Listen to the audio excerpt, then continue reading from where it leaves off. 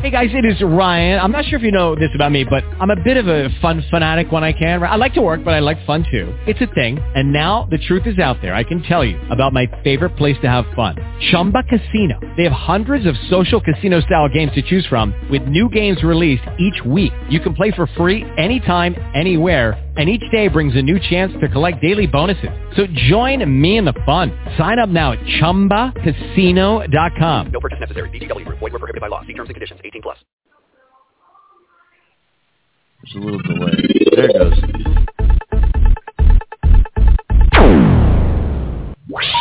Please hang up and try again.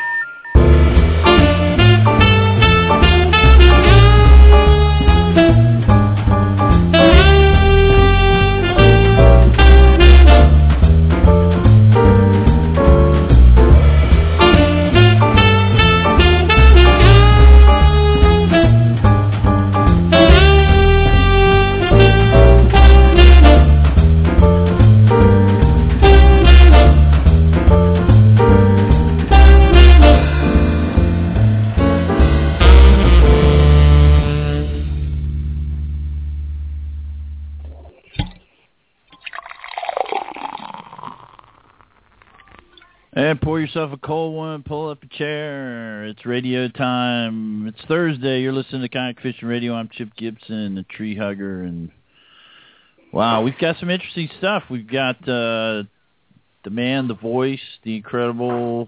I think we'll do, it's not really a Cavassier night. There it is, Mr. Becker. Sitting in the halls. Podcast is definitely a hopping thing to do. So I got my culottes on, you know, just jamming it. Awesome.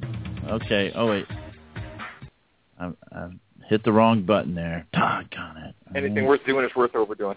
It's worth overdoing. That's right. That's right. And then and our newest member and representative at ICAST for Kayak Fishing Radio is, I got to find some music there for you, Sean. Maybe some Navy stuff or something like that. I'm not sure.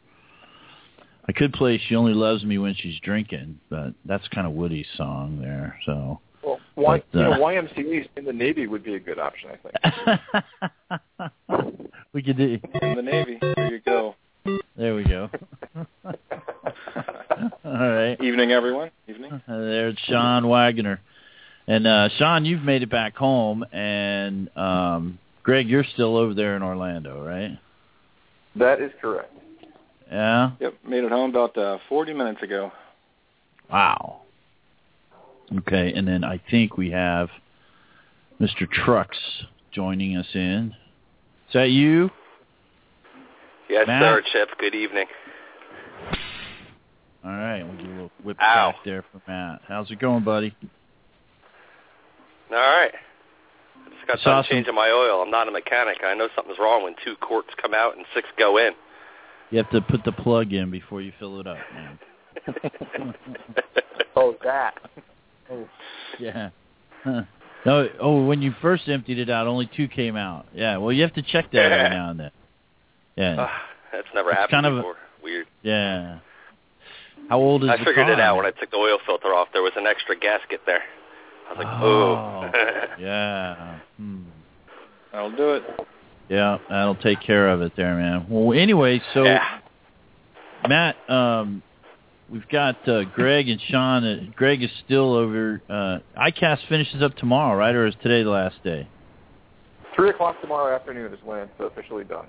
Okay, so Greg is still there. Sean has returned, and we've got some live audio, or not live, but we've got some audio that we'll be listening to next week. But tonight, I just kind of wanted to get Greg and Sean to talk about the event and what it's like. I mean, I think both of you, it's your first time, right? Greg, your first time to ICAST? Long-time listener, first-time caller, that's right. Yeah, and Sean is first time down representing. Yeah. And that's kind of the key thing that, Sean, you brought up about ICAST. Go ahead and, Sean, jump in there and talk about what you saw your first time at ICAST.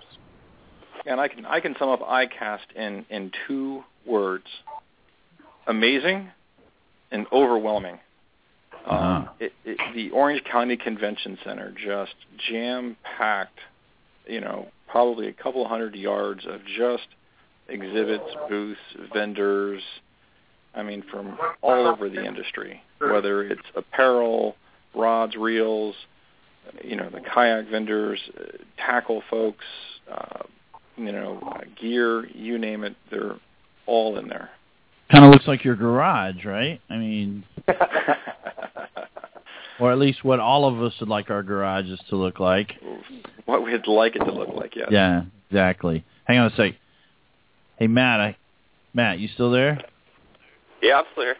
Okay, yeah, you got a lot of background noise, man. I had to mute you, sorry. But you're live now, so you can handle your own mute button if it gets loud. Yeah, no problem. All right, Sean, go back. Now, right? Sean or Greg, you got 2 words, or you want to do the 6-word thing, man? I can do 2 words. Freaking ginormous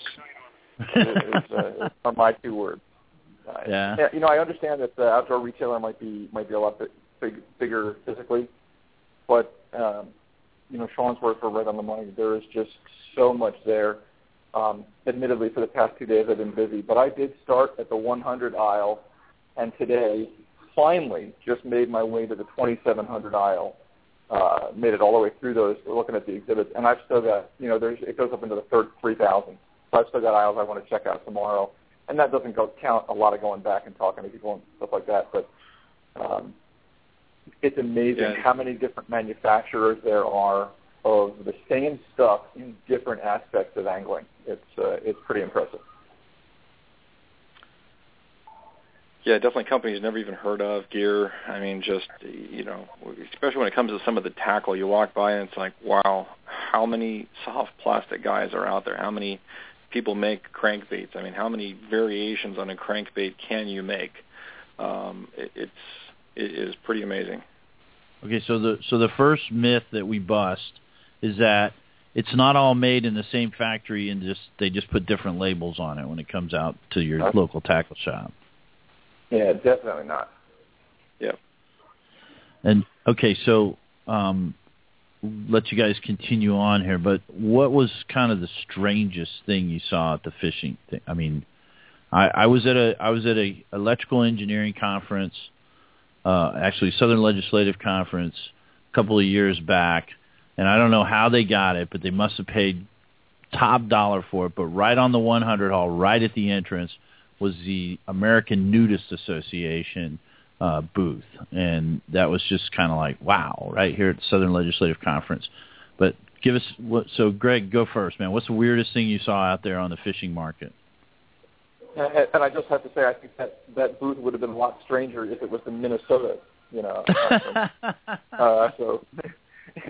it would have been a whole different. Yeah. So to speak. Strangest, I don't know about strangest. I think probably the most unexpected thing I saw. I saw a combination wading staff and net, which I can kind of see for fly fishermen. I saw a couple other things. The rocket rod guys were there, which was okay. One thing I did not see until late this afternoon was a booth that had a banner that I think it was Catch It, Club It, Clean It. Catch It, Club It, Clean It, and the product they were selling was a combination fishing billy and fillet knife. The sheath for the fillet knife was actually a fishing club, a fishing billy, to whack fish on the head with. And while you got them there, you might as well clean them. It's a combination, it's probably like the first person that did, you got your peanut butter and my chocolate thing. It's two combination that probably wasn't really obvious to the casual observer, but I guess may have some application. I wish they had a patch. Indeed. How about you, Sean? Man, what was your most unexpected or unusual sighting at ICAST this year? Well, I don't know that I was fully prepared for that question. But sorry, man, I had to throw curveballs. That's it, man. It was a curveball. I guess not really unexpected if you think about it, but the one thing I guess I really wasn't. So I guess to kind of back up, ICAST is not, an open to the public show, right? It is a trade show, open to the trade, open to, people in the industry, right? So it's vendors, everybody coming out, media is there, buyers are there, right? So whether it's big box stores, small, local stores, they're coming out to buy, and the show is there to cater to them. But I guess the one thing, it makes sense, but it wasn't kind of expected for me anyway, was there was a lot of booths, and you can tell it's like simple, plain white sign, Chinese name, kind of Americanized, that are making products that they're trying to sell to the vendors in there. So they weren't selling to the retailer per se, but you can tell they were more focused on, how do I sell my swivel, my Gidget for your lure, or hey, let us make your product. Look, look, here's an exact copy of your crankbait that we can do for you, So they were there, and I thought some of that was a little blatant. You walk by some of the booths and you look at the stuff and you're like, didn't I just see that over there on this other booth? And, it's a much bigger name, and So I think that was probably the most kind of surprising to me, but not really surprising, I guess. Well, it is business, it is economics, and if you can get it made for pennies on the dollar, it does give you more markup. So interesting. So nothing really too bizarre, but and for those folks that might be listening on the podcast, or we've got a guest in the chat room, you can log in with any kind of social media there. But what about as far as the fishing? And is it all? It's all sport fishing. But what did you think as far as your the degree of kayak fishing versus offshore versus freshwater? I mean, was there dividing lines there? I mean, could you see that, or? So for me, obviously we had quite a few of the big kayak manufacturers here, right? So all the big ones, save Jackson, were all there on display. That was expected, showing off the new kayaks, the new stuff. The rod reel tackle guys, I even tried talking with several of the rod and reel folks, particularly the rod guys, to see if they would start, if they were interested in producing a rod for the kayak community, something that's still a 6'6", 7-foot rod, a little bit shorter, but, still balanced well. We don't need 16 inches of, handle on the backside of a rod for the kayak. And a couple of them just not really interested. They didn't know how to quantify their market for the kayaking side. A couple of others have said, we're beginning to recognize it, but we're just not at a point where we can meet the production numbers to justify making a run. But if the numbers are there, we're certainly happy to, produce a rod just for you guys. So it was hard from a rod reel tackle perspective to see that there was some line that said, yeah, this is for kayak anglers.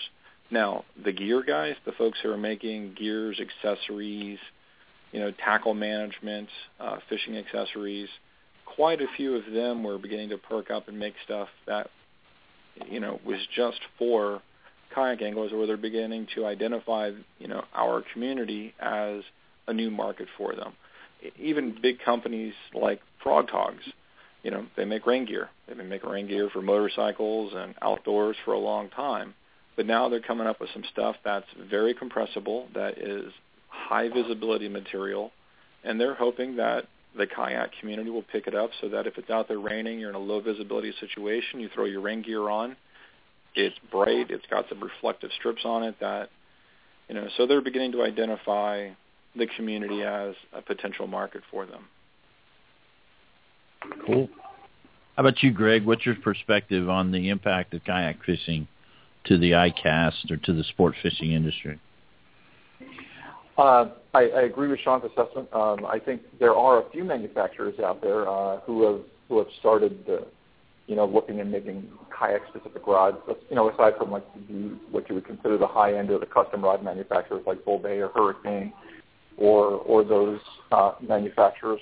O'Hero Fishing has had their Carbonado series out for a couple of years now. I know we reviewed it on yakangler.com when they first came out, and they continue to recognize the value and are actually looking at adding another rod to the series. So that's kind of cool. But I agree that a lot of the other manufacturers haven't recognized that yet.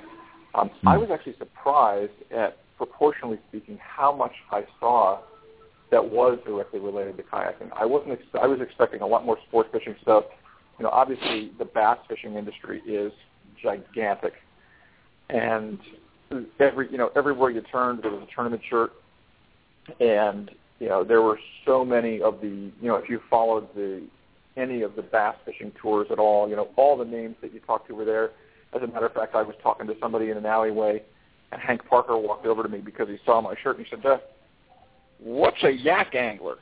So that was kind of cool to talk to Hank Parker about kayak fishing for a couple of minutes before he had to move on. But I was surprised that not only all the major guys were there, but as Sean said, how much of the gear guys were there as well.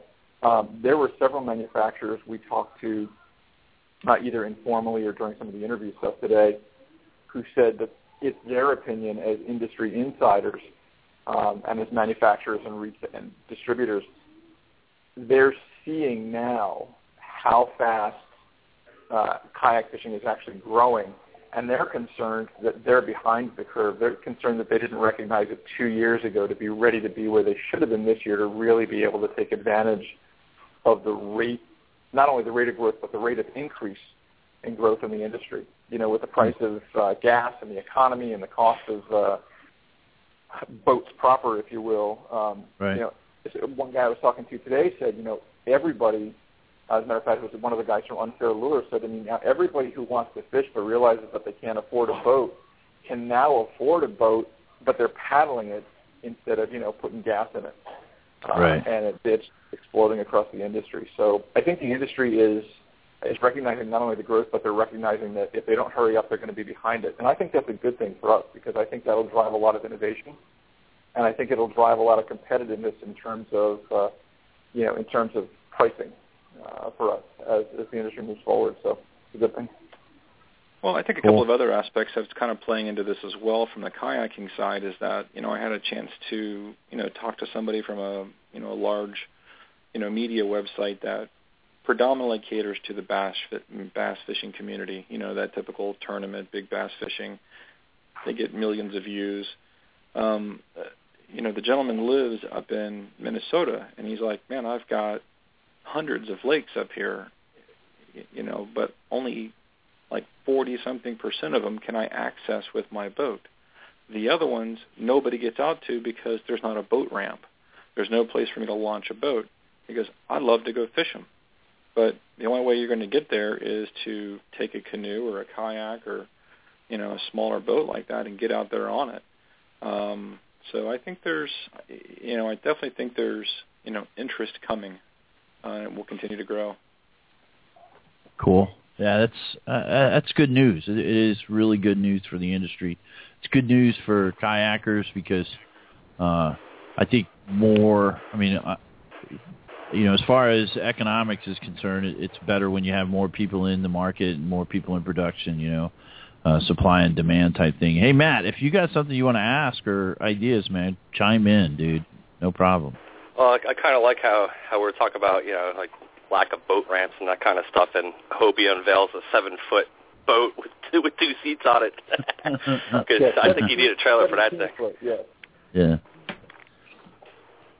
So let's go ahead and talk about the Hobie PA-17. I mean, that was unveiled, and that is what it looked like. It was huge, right? But I know that Sean and I were talking. That I did at the beginning of the hour. Freaking ginormous, right? Freaking ginormous. Yep. But now Sean was actually talking to Drew Mixon, and I know Drew, and he's a cool guy. But Sean, give us that perspective that Drew was giving you on that boat.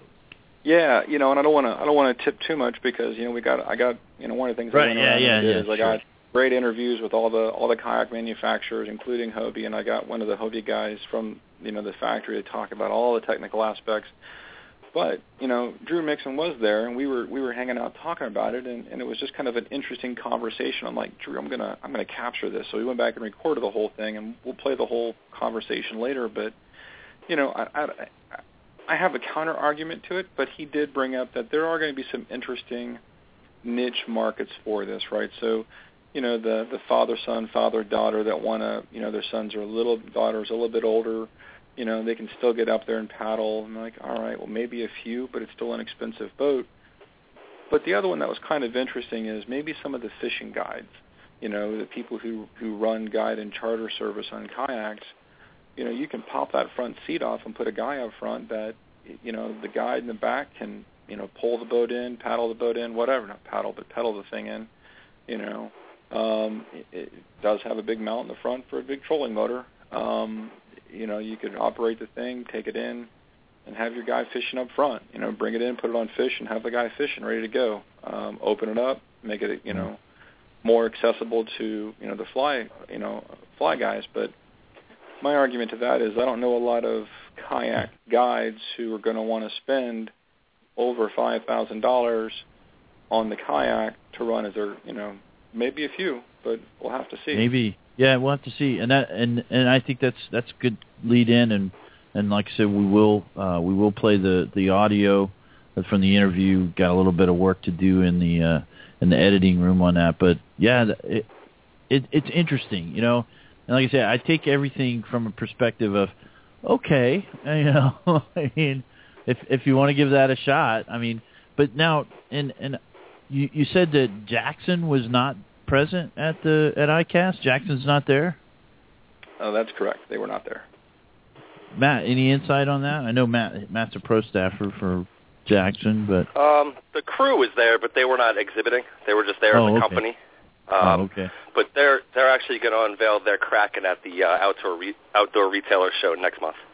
Okay. All right. So outdoor retailer it is, and I guess from the perspective of what can you afford? Can you afford to take all that stuff and move it out there and all that kind of stuff?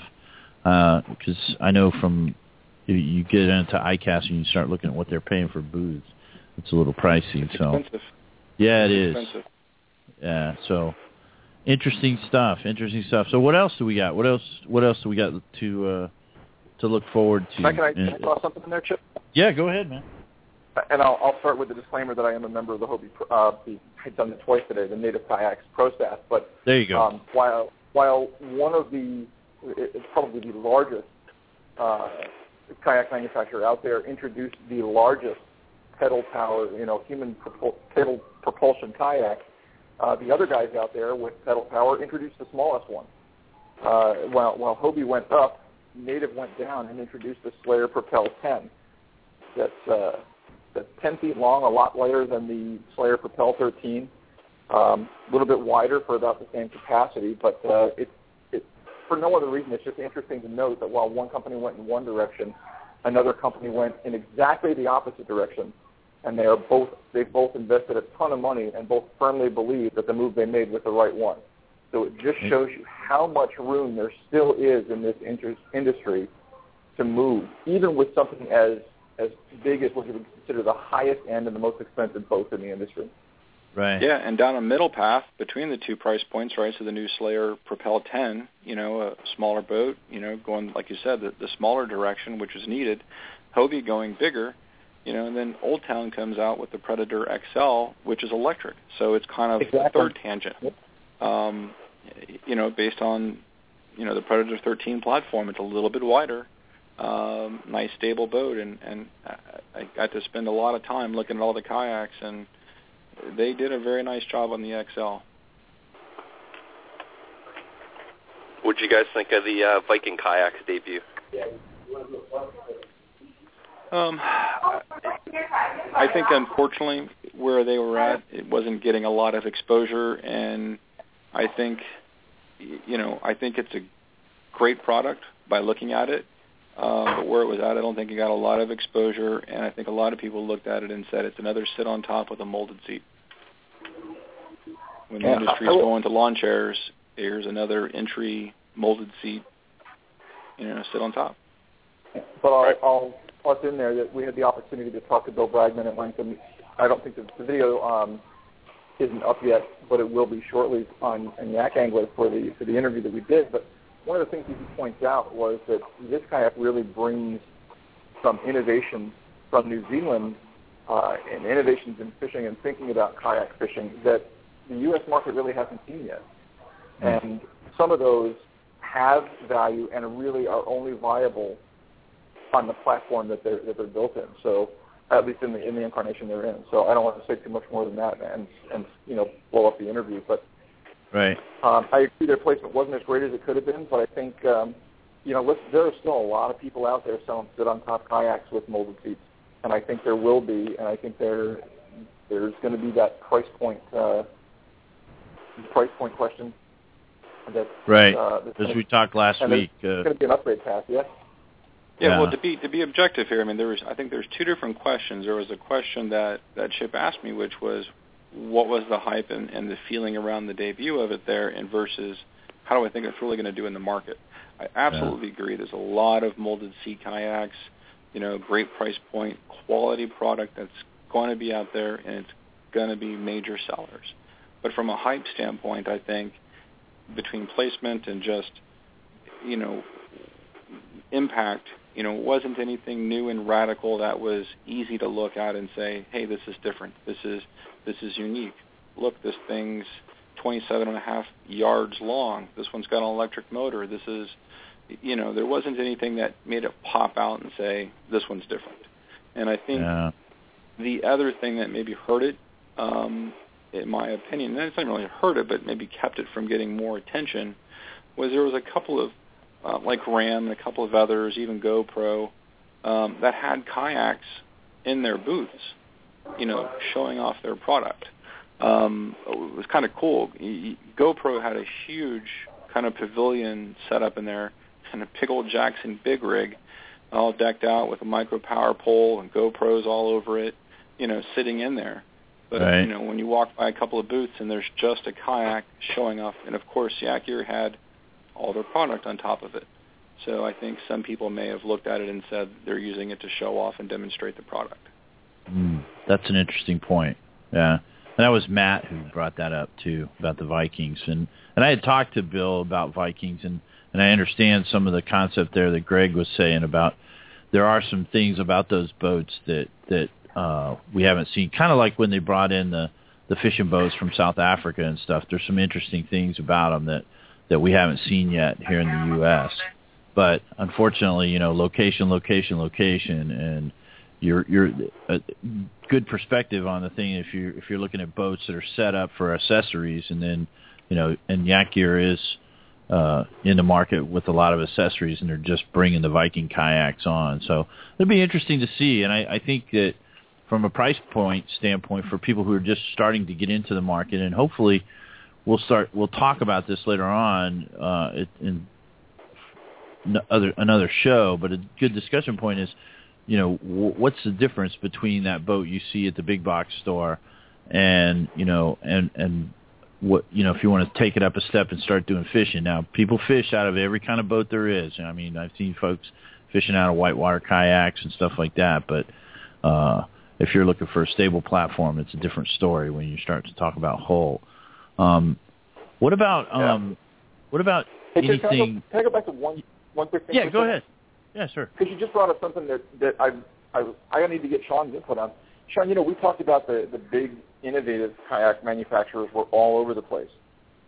But I've walked almost the whole show, and I don't remember seeing any of the manufacturers that are making most of the kayaks that you'll see in Dick's or the other big box retailers, those very entry-level, very basic boats. I didn't see Pelican. I didn't see any of those other guys that I would think would be out there looking to sell to those types of retailers who are out there. I don't know if it's a different distribution chain and they'll be at OR, at Outdoor Retailer, but it just occurred to me when Chip said that I didn't see any of them there at all. No, none of them.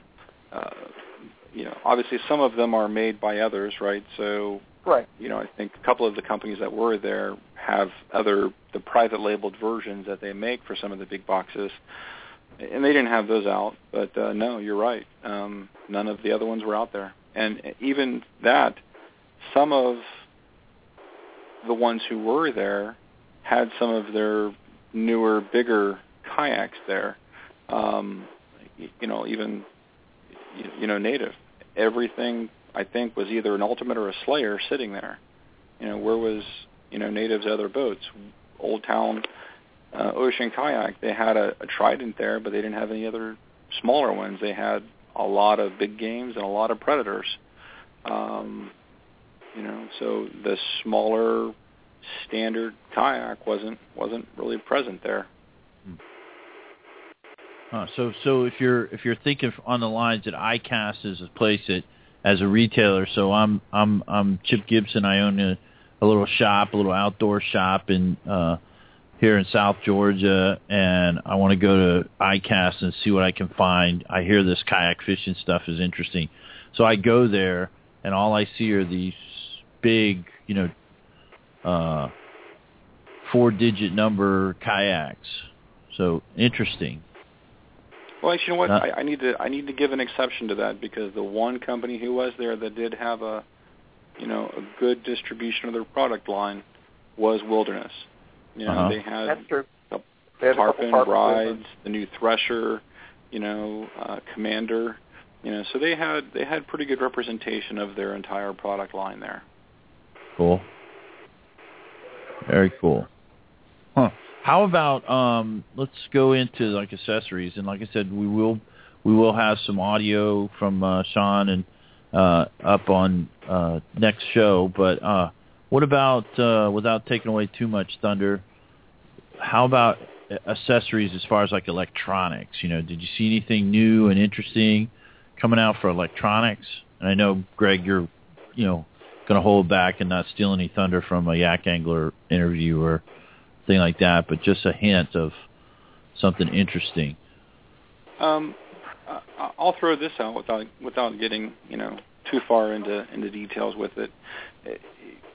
The typical Raymarine, Lawrence, Humminbird, we're all there. A lot of their product was the bigger ones that you're going to find on the bigger boats, and even some of the massive, GPS maps and stuff were there. They all had some of the smaller ones on display. What Greg and I had a chance to talk about this a little bit at the show. We found interesting as kind of a follow-up from something I think was on last week's show or the week before, was some of these portable little sonar systems that you can either attach to your kayak or attach to a fishing line and throw out there. Greg, I'm going to ask you for help on the name of the third company, but a company with a product called iBobber was there, Fish Hunter, and then there was a third one. What was the name of that, Greg? Deeper Smart Fish Line. Yeah, so Deeper and those. So those are the three big ones, and they were all there, and they all have kind of the same product with slightly different takes. And, I know between us we had a chance to get in and talk to a couple of them, and I know two of them I did interviews with, and we've got some good details, and I even got some pictures and stuff. So as we continue to edit, we'll have all that stuff ready to go next week. Cool. Greg, your take, man? Anything interesting on the line? Yeah, I think that the downsizing and going to a more minimalistic approach for bottom viewing and fish finding, if you will, was really interesting, especially for folks who are looking at that trend who don't want to go through batteries and wires and switches and lions and tigers and bears to get viewing of the bottom into their boat, or even depth, if it's deeper than your paddle.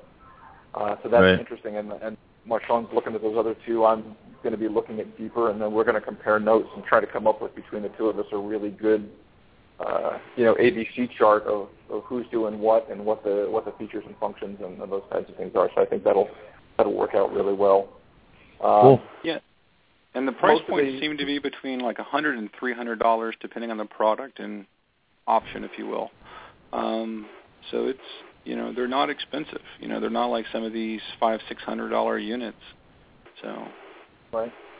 And I think the other electronic thing that I think that we're obviously seeing a huge amount and a continual increase is in the GoPro arena, but the other camera manufacturers, not only cameras recording above water action, but I know I saw at least 5 different manufacturers of different types of underwater cameras. Either ones on the end of the pole, or ones you could attach to your line, or ones that drag behind you, or on a downrigger, or so there's a whole lot more application to underwater viewing. Than there was even one like ROV manufacturer there that had that huge tank set up with the ROV down in it and broadcasting video from the inside, and they're moving it around and swimming it, and I just kept thinking to myself, I'm like, where would you put that on a kayak? That would be kind of cool to play with. Well, the new Hobie PA-17, I'm sure, would be an excellent operating platform for it. But there you go. Maybe you get an old Mariner, with that launch deck there behind it.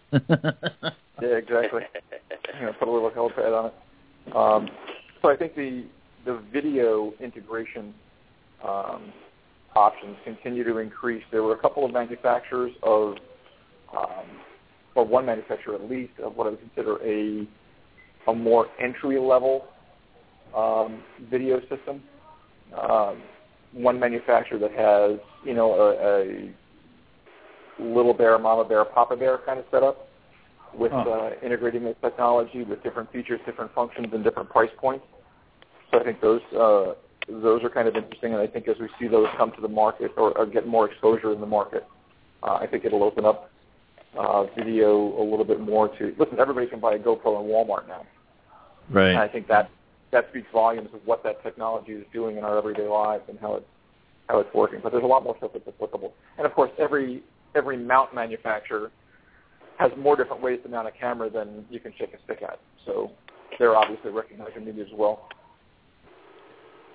Yeah, and they all have slightly different takes on cases and mounts and, durability and, video quality. But you're right, there's a lot of camera folks there. And I finally found a mount that the camera doesn't shake all around all the time anymore. Oh, it took forever. And none of the mounting systems are interchangeable, right? They all have different types of mounting devices. So if you decide that you want to go with something different, you got to change everything out on your boat, right? I think one of the things that I saw was the universality of track mounting. Yeah.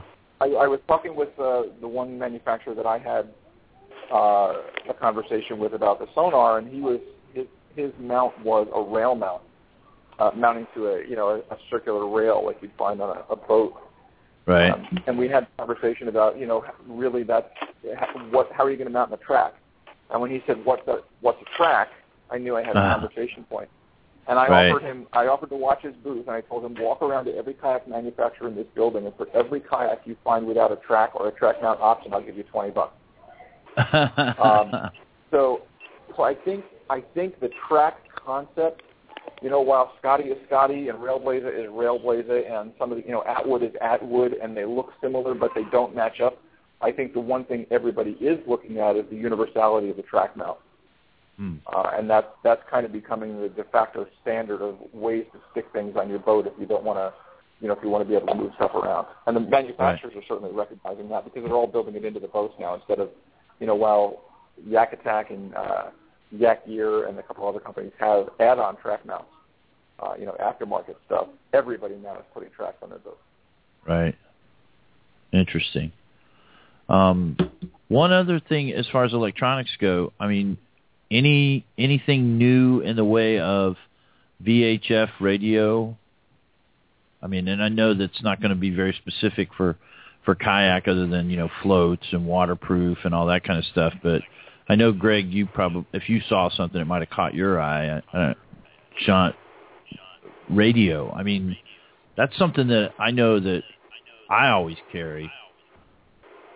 But yep, I know Lowrance has come out with an update to their floating integrated GPS and VHF unit. It's the version 2, if you will. Right. Includes digital select calling for distress calls, automated position reporting for the Coast Guard.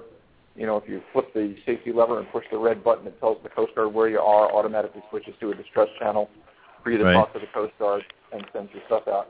They come up with the updated version of that. I didn't see any of the other, Raymarine, they haven't really done anything in the handheld market, anything really significant in the past couple of years. And none of the other manufacturers I saw, I didn't get a real good look at the Garmin booth. That's on my list for tomorrow, which I don't know if you did, but I would be surprised if they were doing anything along that line.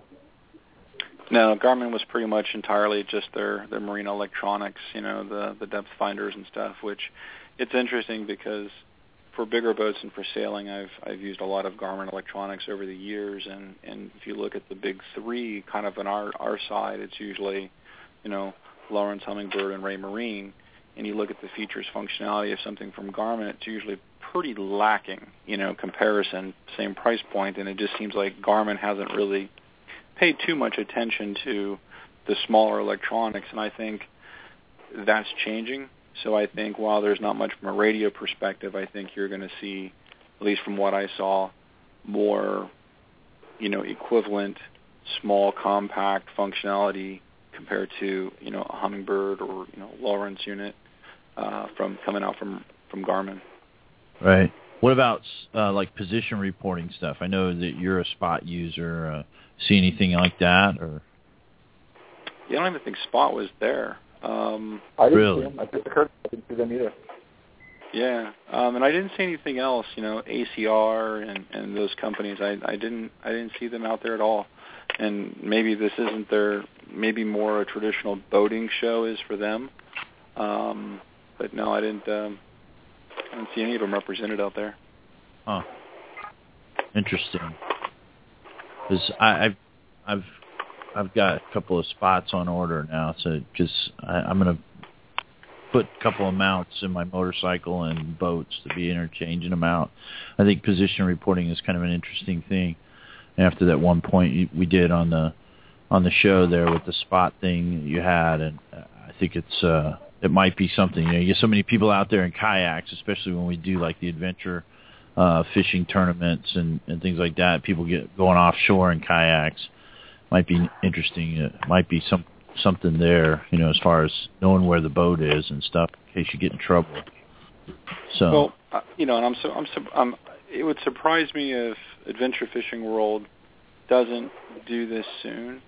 So here in Florida, we have what we call the Everglades Challenge.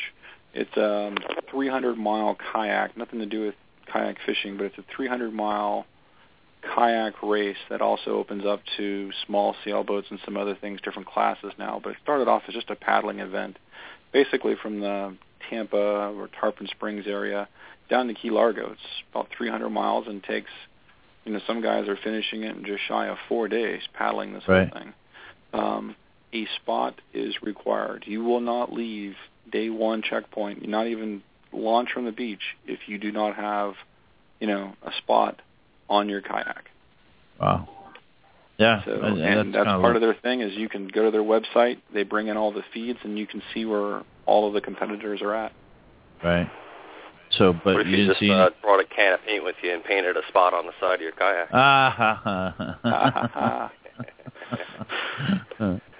Oh, very cool. What about how about paddle manufacturers? That's probably going to be more outdoor retailer, though, I think. Yeah, I think the only person who really had anything unique there in paddles was Wilderness that I saw, at least to this point, that they had. I don't know if you talked to them, Sean, or I don't want to steal anything you're doing, but I know they had a couple of innovative paddle designs out with some of their stuff. But again, aside from that, I didn't see any of them there.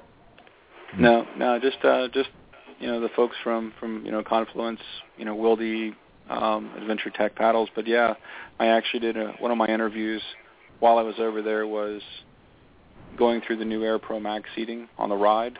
We went through the Thresher, and then they talked about the new paddles and the new specific kayak angler paddles that they've got. So that'll be one of the interviews we have. Cool. And you saw like how many different kinds of soft baits and hard baits and all of that kind of stuff? Did you get a good count? 1 bazillion. 1 bazillion. Is there, Greg? Is there a color selector that works for all the colors that are out there? I mean, do we have? You're gonna have to have a bigger dial, right? Yeah, and I think there are now so many color combinations. I mean, Chip, there were guys there manufacturers set up with walls. You had a wall that was 8 feet high by 12 feet long, with hard baits in rows 6 inches apart. They're spaced a half an inch between them, and it was covered. Wow. And they were different colors and different color combinations and different sizes and everything else. But that's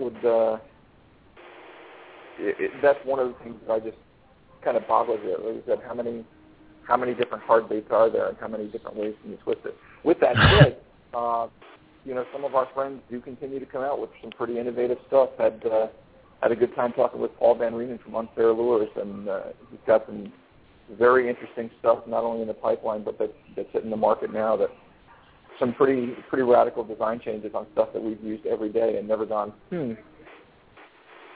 Does he have something that you can throw at a cobia that's following a manatee coming out of a power plant outflow that they'll hit every time? He doesn't, but there's another company that does. and I saw it today, and I said, "Oh my goodness, that is." That's a guaranteed to bite, right? Does. It is. I would jump into the water to bite it. So. Yeah, I gotta tell you, one of the funniest things that I saw is, some of the smaller booths, they're a little more aggressive, right? So when you walk by the big brand tackle company, huge display, huge booth, you really kind of have to even go in and hunt somebody down to really get information. Other ones, that are out there, some of the smaller ones, you can tell it's like they're very aggressive, and they're just like, "Hey, where do you fish?" I'm like, all right, well, I live in South Florida. I do a lot of mixture between, fresh water and inshore fishing. Oh, have you seen our new baits? And she hands me, like, these samples of this blob-looking thing and a couple of paddle tails that are kind of soft and gooey. And if you've ever seen those, like, water balls they sell, like, you can put in, like, your plant vase that you put the balls in, they soak up water, and you stick the plants in there, and they just slowly... They're creating soft plastics baits like that they have a scent. You throw the plastics in the scent, and they absorb all of that. Okay, that's kind of a cool concept. But she hands me this blob, and she goes, "Well, here, take this as a sample. You can try it." And I look at it, and I had to look at it hard. I'm like, "What is it?"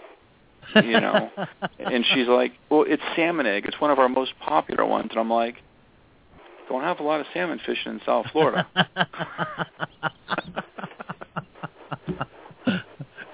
You're like, how do I put a hook in this? But I've got it, and I got to tell you, I'm gonna throw it and see what hits it.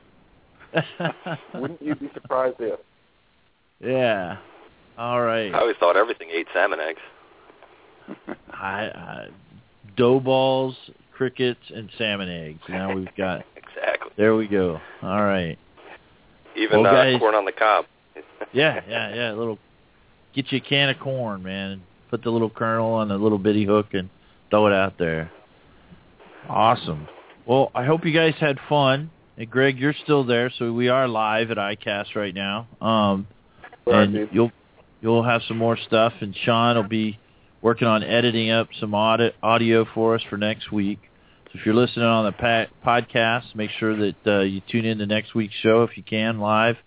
If you've got questions about something that the guys might have seen and you don't see it at yakangler.com in the way of print or a video, or you don't hear it here on Kayak Fishing Radio, just go to our Facebook page and post up a question. What do you want to know about ICAST? What can we help out? Maybe next year we've got questions ready to go.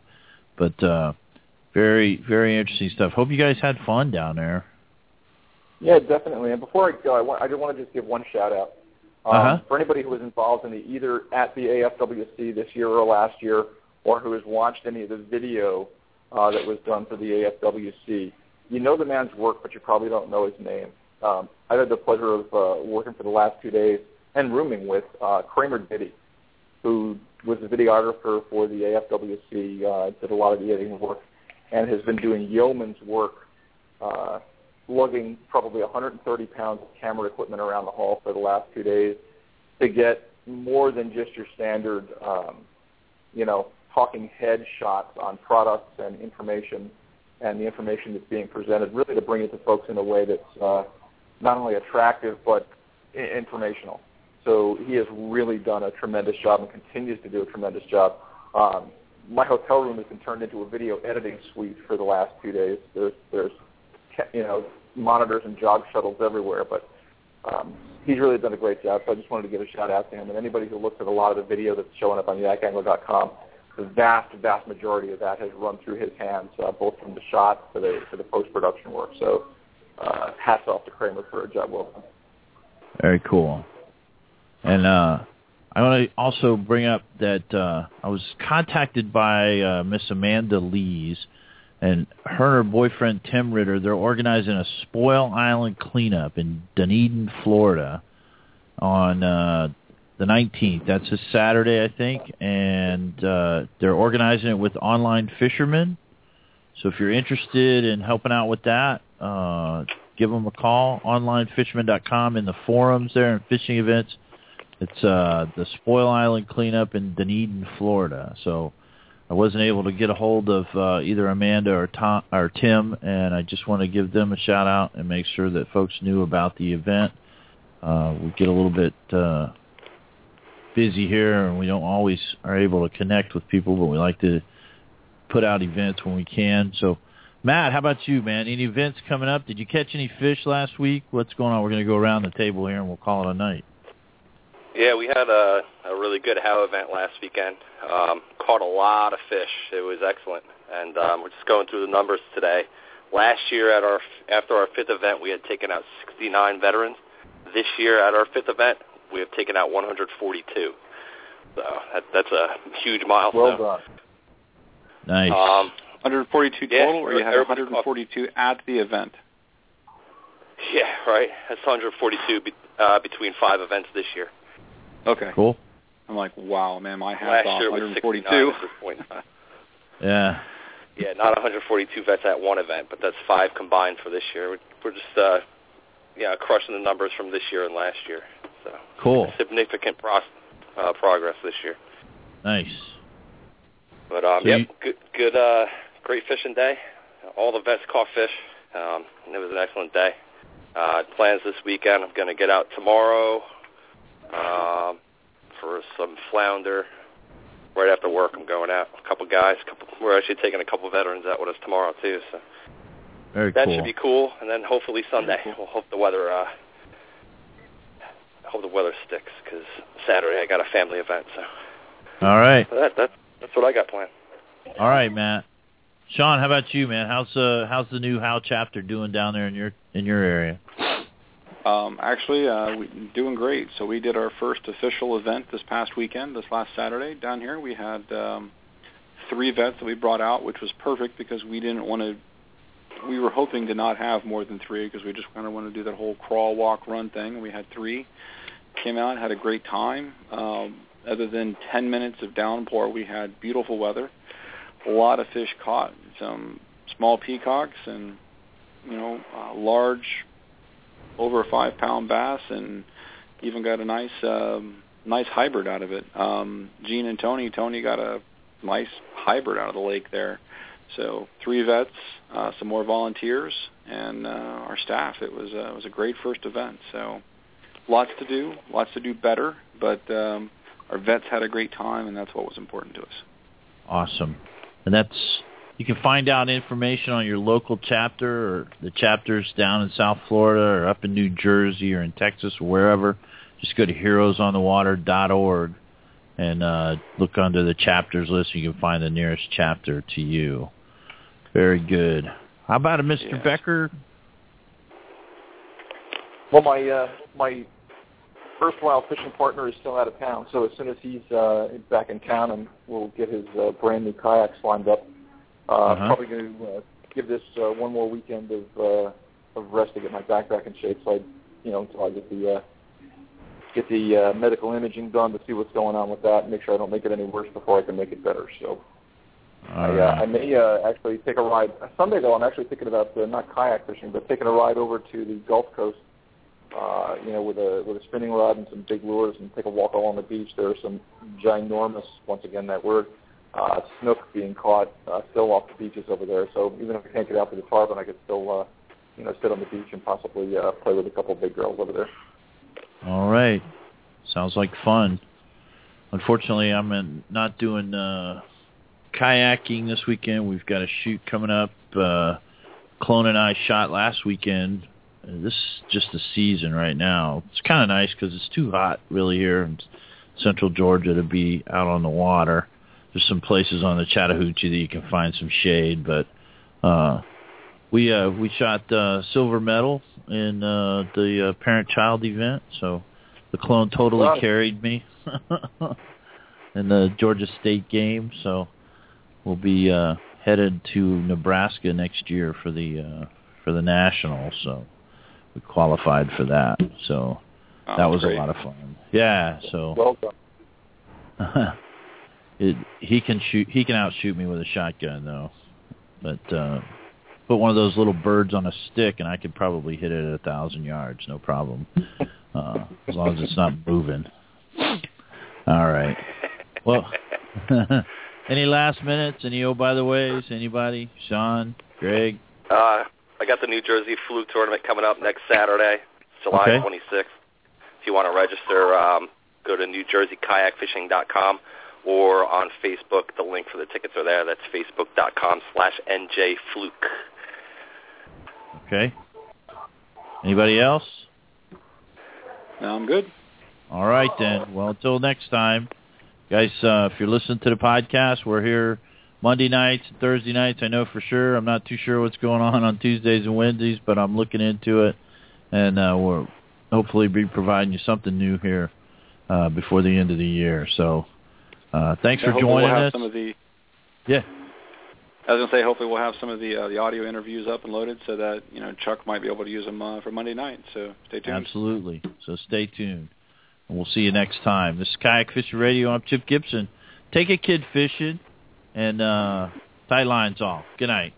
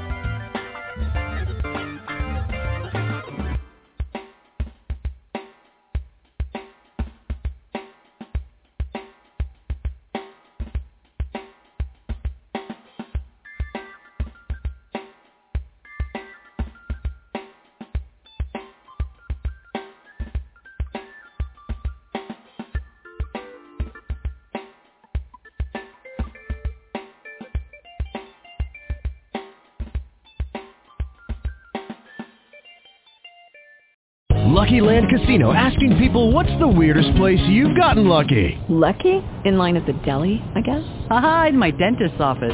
More than once, actually. Do I have to say? Yes, you do. In the car before my kids' PTA meeting. Really? Yes. Excuse me, what's the weirdest place you've gotten lucky? I never win and tell. Well, there you have it. You can get lucky anywhere, playing at LuckyLandSlots.com. Play for free right now. Are you feeling lucky? No purchase necessary. Void where prohibited by law. 18+. Terms and conditions apply. See website for details.